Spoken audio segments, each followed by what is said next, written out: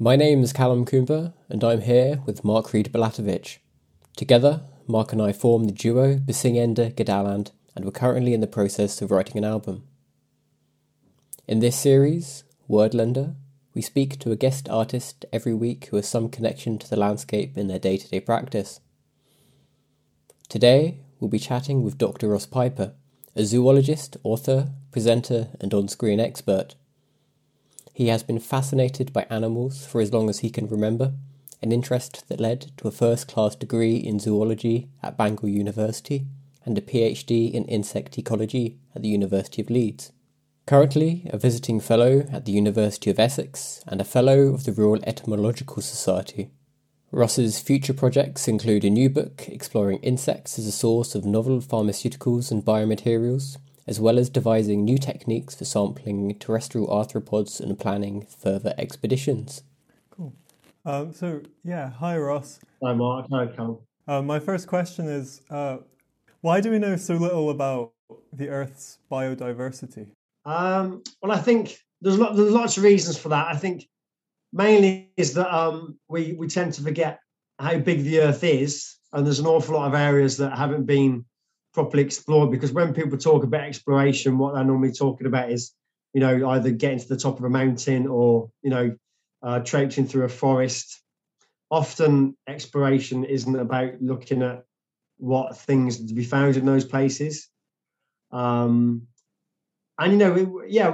to try and get, it's so easy now to travel from one side of the planet to the other that, we tend to forget how big the planet is. And there's loads of places that are more or less unexplored.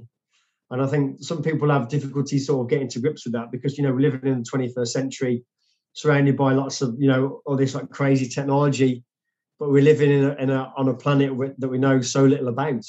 We know lots about, mammals and birds and say reptiles and amphibians, but then all the other animals that make up the vast majority of animal diversity, we know next to nothing about them. Not only what species are out there, but also how all those different species live. And it would take an army of scientists, I think, thousands of years to answer all those questions.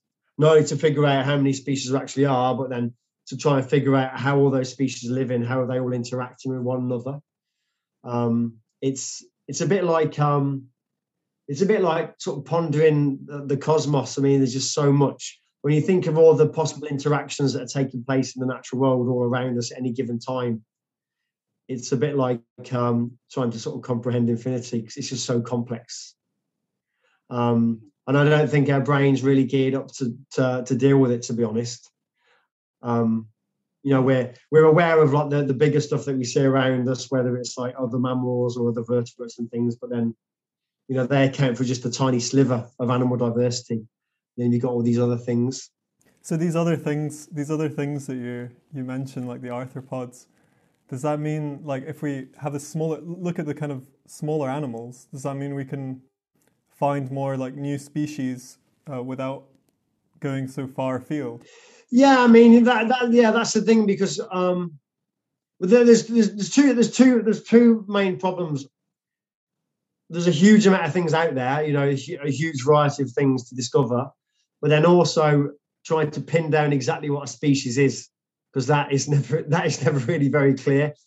A species is an abstraction that enables us to make sense of the diversity of planet Earth, because we've got a brain that works by sort of pigeonholing things, but nature doesn't really work that way. Nature's more fuzzy. And so I think the best way you can sort of visualize it is when you see a river as it goes towards the sea, as it gets towards its floodplain, you imagine all those little rivulets and channels that join and split and keep joining. I think that's probably the best visualization of the species. So it's not something that's fixed in time. It's not these neat little things. It's something that's forever, sort of, you have lineage years and species that are joining, diverging over time. And because our lifetime is so short, if you're lucky, you might live to 80 or 90, but that's an incredibly short amount of time. So it's quite difficult to get your head around things that are taking place over thousands, tens of thousands, millions of years. Yeah. So there's that aspect of it. And then also most of these things are so easily overlooked, if they're small, if most animals, if we're thinking about the totality of animal diversity, most animals are less than 1 centimetre long, and a huge proportion are much less than 1 millimetre. So all the things that we're most familiar with, all the vertebrates, they're relatively gigantic things compared to the vast majority of animals. And so in amongst all these tiny things, trying to figure out exactly what is what and how and what constitutes a species is really difficult. You can look at some of these, like some of the tiny parasitoid wasps, and if you're just basing your taxonomy on the way something looks, so the morphology, you might say, oh, that's that species, and that's another species. But then if you're able to look at the morphology, so the way it looks, and also how it lives, so the ecology, and then if you can also sequence some of its DNA, if you can look at all of those things, then often what you find is that what you assume to be one species is actually a complex of 10, 20, 30 species, all of which look the same but are doing different things in the places where they live. Because if you're something very small, the way you can divide any given habitat is huge. You think of all the niches that exist on a plant, on a tree, for example. There's tons of ways for small animals to live, and so you can have things that look very, very similar, but they might be doing subtly different things, and so they become separated that way over time.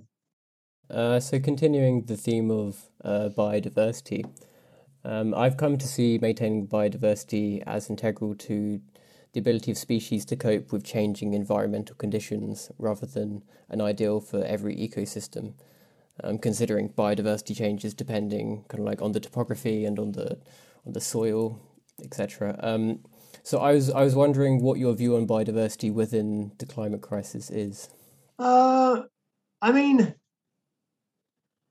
that's a tough one, because I think based on how I feel about things, I mean, and the fact that I love going out looking for stuff and finding things and knowing that there's all these things all around us, I find it really sad to think that in destroying habitats and changing the climate, we're having a huge negative impact on biodiversity. But then I think if you take a really long view of things, then our impact, I think, is really negligible. If you fast forward a million years, 10 million years, 50 million years, there'll be nothing left. There'll be no record at all of humans anywhere. And so I think, and life changes and adapts so fast. Yeah, like if you think of what happened at the end of the Cretaceous when most of the dinosaurs became extinct. Within a few million years, which isn't a long period of time geologically speaking, the mammals had evolved from these tiny little beasts, no bigger than today's like small rodents, to most of the bigger mammals that we see today in a short amount of time. So that was within 20 million years. And so the only limiting factor, I think, for the continued biodiversity, or the continued diversity of life on Earth is the lifespan of the sun. I don't think there's any way that we can rein in what we're doing now. I think we've gone too far down the road, because it's a bit of an intractable problem, because you can't say to people, well, to try and save life on Earth, it means that you and all of your kin will have to have less and have to make do with less stuff, less of everything. I don't know how people will ever stomach that unless they're forced to, because of like some climate catastrophes, which I think are in the post. But then I think, long term, I think, there'll be life on Earth, complex life on Earth, until the sun expands and destroys the Earth completely. So I think in some ways that's a lot to be positive about. Is that in about 5 billion years? Is it or? Yeah, something around that time. So I mean, even if you think there's like, you can have a complete cycle of, going from like very small insignificant animals to animals that dominate their ecosystems, in terms of mammals, that happen really quickly. So you can think of how many cycles of that you could have again. But do you think if life got wiped out now, could it actually restart, or is there not something like it's? No, life would not. Life on Earth would never get wiped out, apart from when the sun expands and destroys it completely. There's no way. There's nothing that humans could do that could wipe out life. All that humans are able to do is to make the planet less conducive to our own survival and the survival of other big complex organisms. We could never wipe out life. You think of all the things that life has faced in the past 3 billion years, stuff that's like, completely off the scale compared to anything we could do. So there's no way that could ever happen. Once life has evolved, it's really, really robust in one way or another. So, I mean, that's my view on it, and that's how I sort of like console myself that it doesn't really matter what we do too much in the fullness of time, because I think people also have difficulty with the fact that nature is all about change too. Nature's dynamic. Nature's all about things adapting to their environment.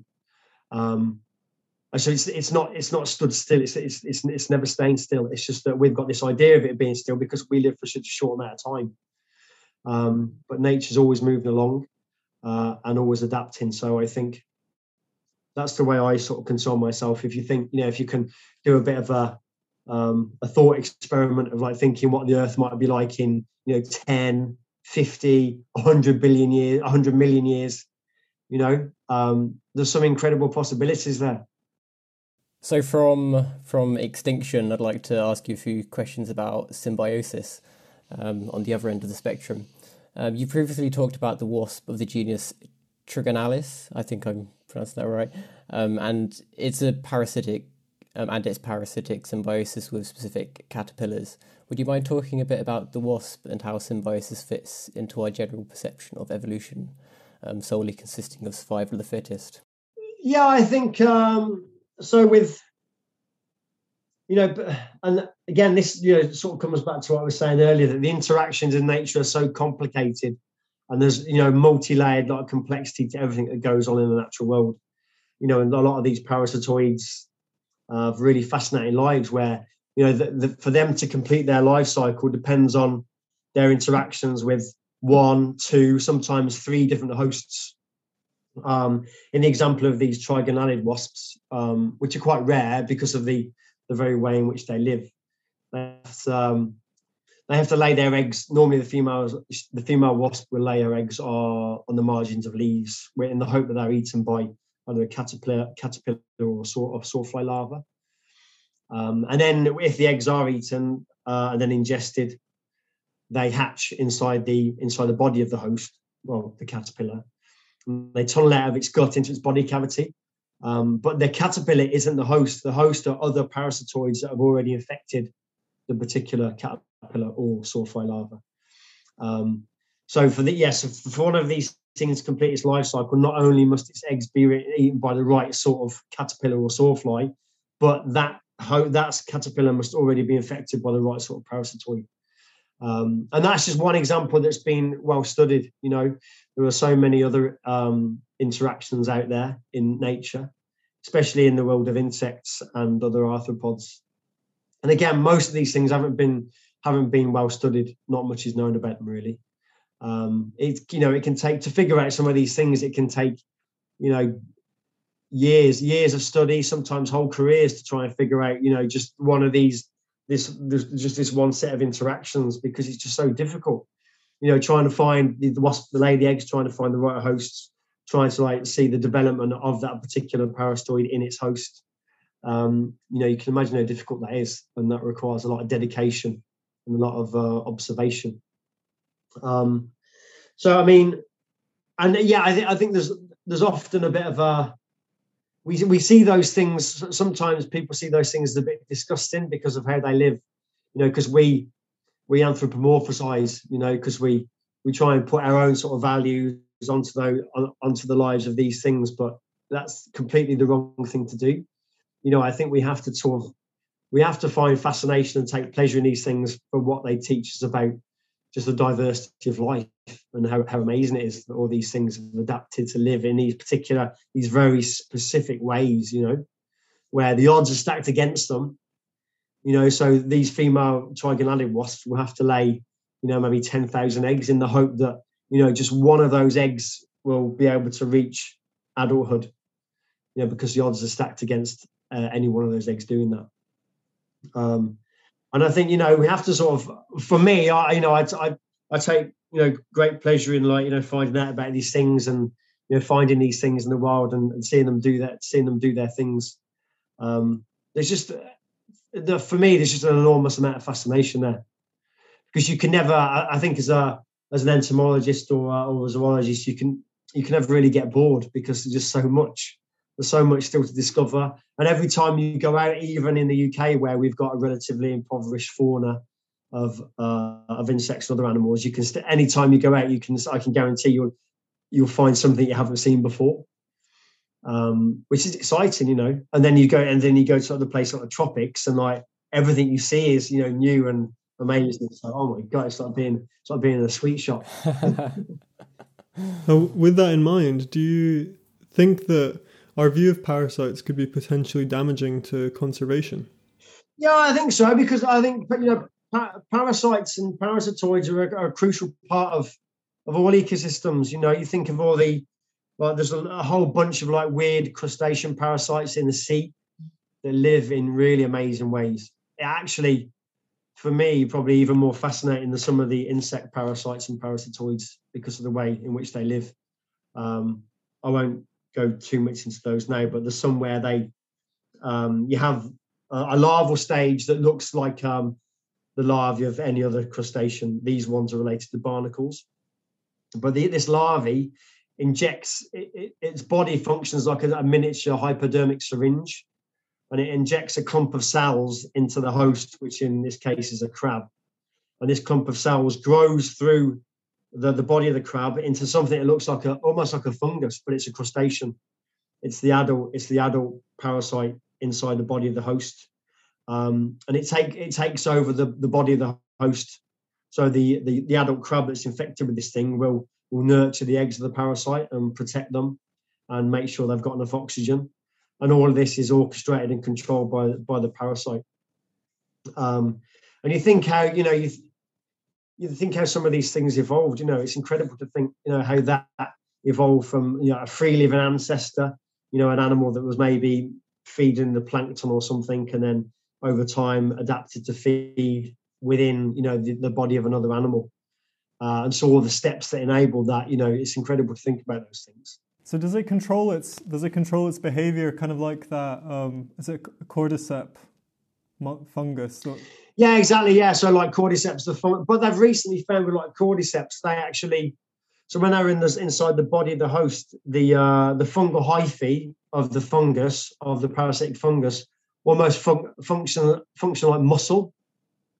So they control the movements of the host to make it do what it wants it to do. In this case, it's to disseminate the spores of the fungus, and so it will make the ant or the cricket or the grasshopper crawl to a high place, for example. So when the fruiting body of the cordyceps fungi emerges, the spores can be blown away in the breeze. But anyone who's ever looked at any of these parasites in detail, they found that nearly all the ones that have been looked at control their host in some way or another. Either so there's a whole bunch of animals called horsehair worms, Gordian worms, and they make their host. So they're always parasites of insects, and they'll make the host, whether it's something like maybe a grasshopper or a cricket or a praying mantis. They'll make it go and seek out water and jump into water, because that's the only place where the adult parasites that will emerge from its body, that's the only place where they can reproduce in water. So they control its behavior to make it seek out water. Often that means that the host will die, yeah? So they make it commit suicide effectively. But there's tons of examples of it. Yeah, and any parasite that's been studied, normally the parasite is controlling the behaviour of some way, because you know, when you think about it, it's pretty logical, because the parasite, say if it's a parasite with it needs different hosts, say if it needs 2 or 3 hosts, it's going to evolve over time to make sure it maximizes the chances of getting from one host to the next. And if that means controlling the behavior of the host to do that, then yeah, so be it. But they also reckon things like, you know, toxoplasmosis in humans controls human behavior. What's that? So it's a tiny single-celled parasite that we catch from undercooked meat. So toxoplasmosis in humans is supposed to be linked to things like risky behavior and promiscuity, where it's going to increase the chances of it being spread. Because we like to think, you know, we're humans, we're immune to these things, but you know, we're just a part of nature, so you know, we can be affected in the same ways. You know, and that's something as simple as, like, you know, the flu or a cold. You know, what the cold does to you, makes you sneeze. That is all about maximising its chances of getting transmitted to another host. You know, so there's it's everywhere. It's hugely important. And you look at the biomass of like parasites in any ecosystem that's been studied, and it's huge, like way more than all the other species in a given ecosystem. But they're so easily overlooked because they're so small, or they live as adults. They live within the body of a host, and so they're very easy to overlook. But they're crucially important to regulating the populations of other things. So obviously, finding these tiny animals and small parasites requires really delicate instruments and good technology. So I just wonder if improvements in technology have changed taxonomy and category, and what that's going to look like in the future. Yeah, massively. I mean, in the last few years, especially, I think we're living in a new golden age of discovery, really, because you know, these new technologies are enabling us to look at, you know, nature in completely new ways. What was, say, 15, 20 years ago was impossible. Now you can do within a few minutes, you know, a sequencing a whole genome. You know, up until fairly recently, that was really, really difficult and really, really expensive. But that was quite commonplace. And being able to like take, you know, DNA sequencing machines that are tiny, like, you know, this big, a couple of inches long, and also devices you can connect straight to phone to sequence DNA. You know, that even like 10, 15 years ago would have been, you know, science fiction. But it's all moving so fast. And the ability to, you know, imaging technology, you know, micro CT scanners, you know, so not only are we able to, like, you know, sequence DNA really quickly and really effectively and really accurately, but we can also look inside these tiny things and get a better idea of their inner workings. That, you know, back in the day, all of this stuff was impossible, and you know, that was just in the realms of science fiction, really. And so now we can do so much more quickly. And so in terms of like being able to try and figure out, what species are out there and how they're related, you know, that is becoming, you can do so much more than you could do like even, you know, 5 or 10 years ago. But then, you know, we have to remember that, you know, this technology is one thing, but then it also, you know, requires the good old skills of the naturalist to go out there and find those things. You know, so that once you've found the stuff, fair enough, but then you can use these technologies on them. But then you still need to go out there and be able to actually do the looking and do the observing. And those are skills that are often forgotten, to be honest, and they're skills that are definitely not taught at universities, you know, in terms of being able to be a good naturalist, to be out there and know where and how to look for things. And that's often something you sort of, you know, you teach yourself just from it's just from experience, really. So is that more like foraging skills? Yeah, a little bit. Yeah, like knowing where and how to look for things. Yeah, and having a feel for something. So if I go out and I see, you know, I'll be looking at, you know, bits of habitat. You get because you've seen so much, you get a feel for which bits are going to be the most interesting. You know, just from a quick look. And that's something you only get from experience, really. And again, yeah, it's just from time and sort of like time and patience spent out and about looking for stuff. And I think for me, that's the fun of it, whether it's here or when I've been to the tropics looking for things, just being able to go out into these places by yourself and spend a few hours or a few days, looking for things. It's an incredible experience, and probably when I'm at my most happy, to be honest. Because you don't have any other concerns. It's just about out there looking for things that fascinate you. Brilliant. So building on this idea of improvements in technology, in your talk at the Linnaean Society, you briefly mentioned how fairy wasps were being researched for use in artificial intelligence. Would you mind elaborating on this a little bit? So when people say wasps, people just think of the things that, come and piss you off when you're having a picnic, or like come and fly around your beer or cider. Those are social wasps. But what the wasps are an enormous group of insects, probably more diverse than the beetles, I'd say, because there are just so many of these tiny species that are all parasitoids. So parasitoids are, unlike parasites, they're something that they kill their host rather than sort of living on it or in it for a little time. So effectively, they're miniature predators, really. But some of these things are tiny. There's some of the smallest animals. The smallest, the record holder is a tiny wasp from Costa Rica that's 0.14 millimeters long. So that's much smaller than some single-celled organisms. But this is an animal that's,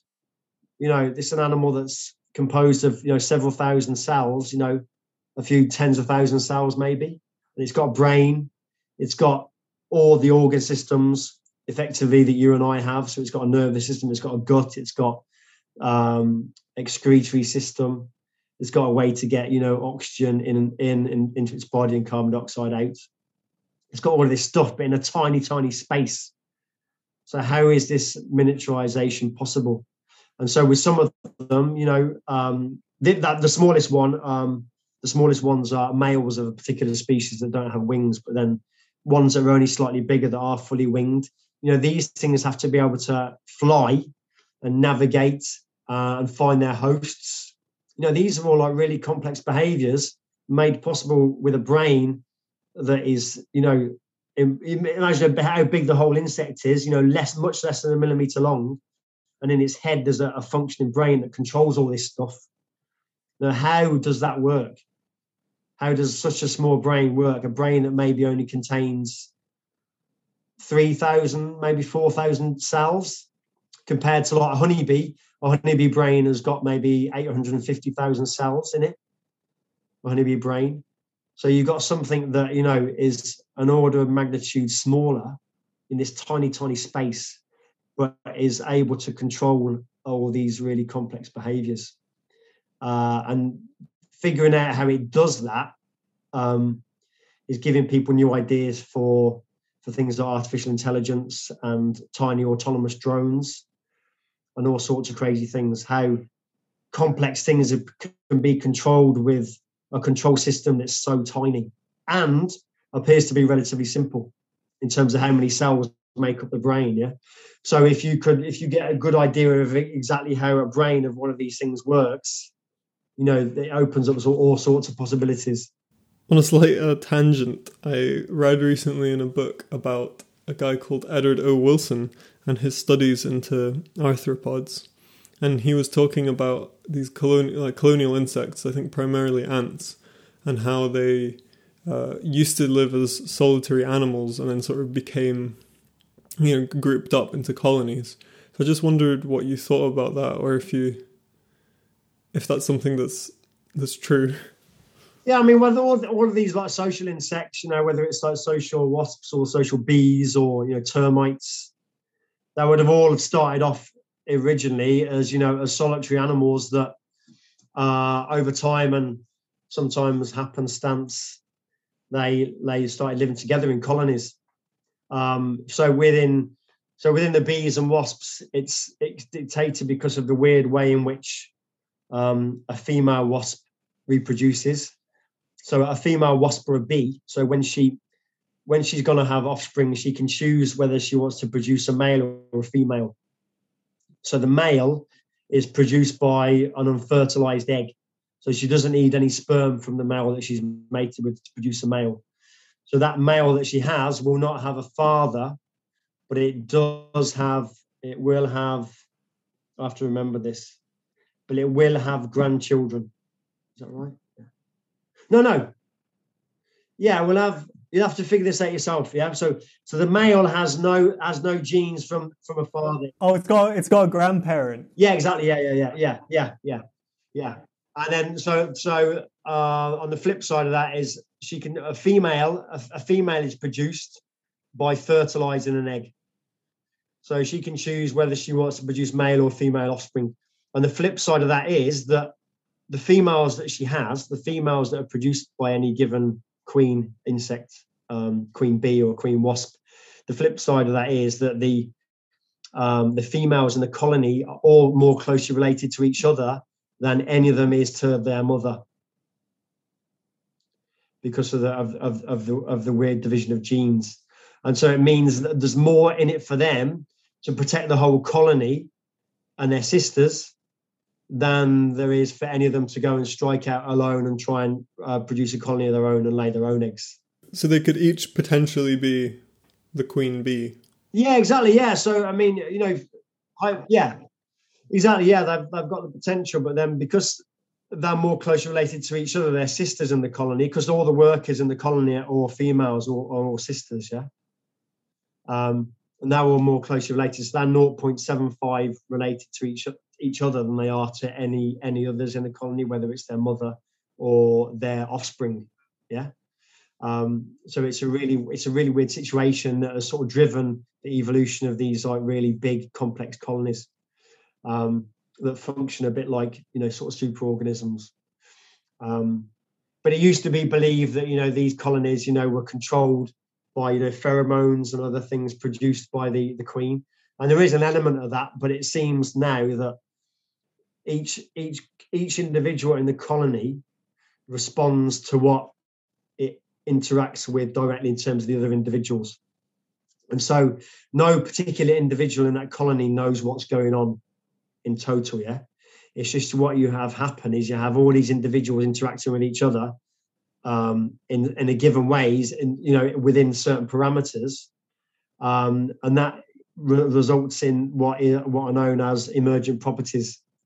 Like we have, like in our brain, you have all the interactions between neurons in our brain that somehow produce a consciousness.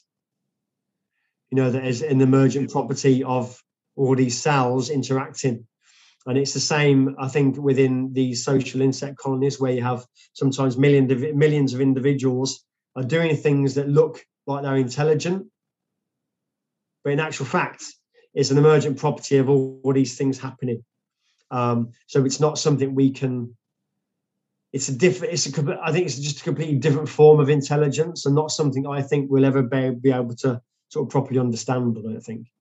There seems to be this shift at the moment where I hear people talking about emergent properties of systems, and I guess it's a complete contrast to how we've thought about science traditionally, and we seem to be learning a massive amount from this different way of looking at the world. Oh yeah, I think studying any of these things in detail, I think will produce loads of applications that we've got no concept of what they might be yet, because there's some of these things are just so complicated, and on superficially, it looks as though they might not really tell us anything. But if you dig a little bit deeper and then you apply them to problems that we face, the problems that humans face, they can teach us all sorts of new things.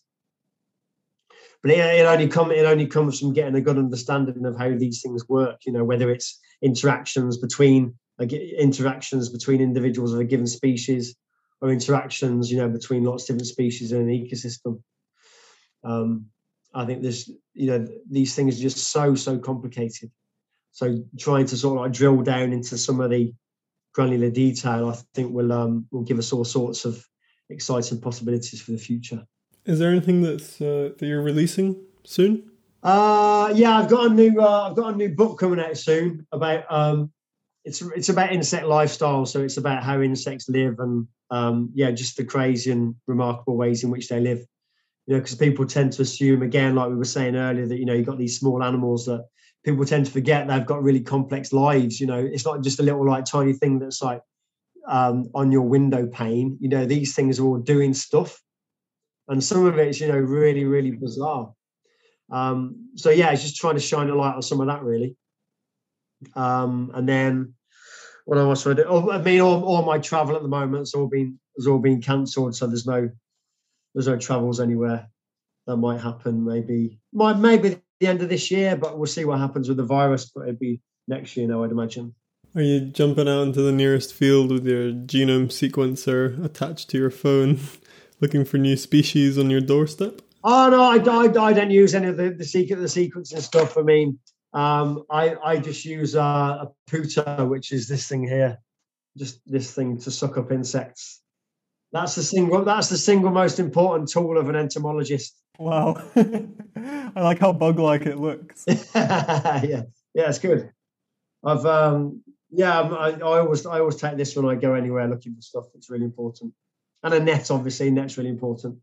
But yeah, you don't need any specialist gear for the stuff that I do, really. Just need some a Puto and a net.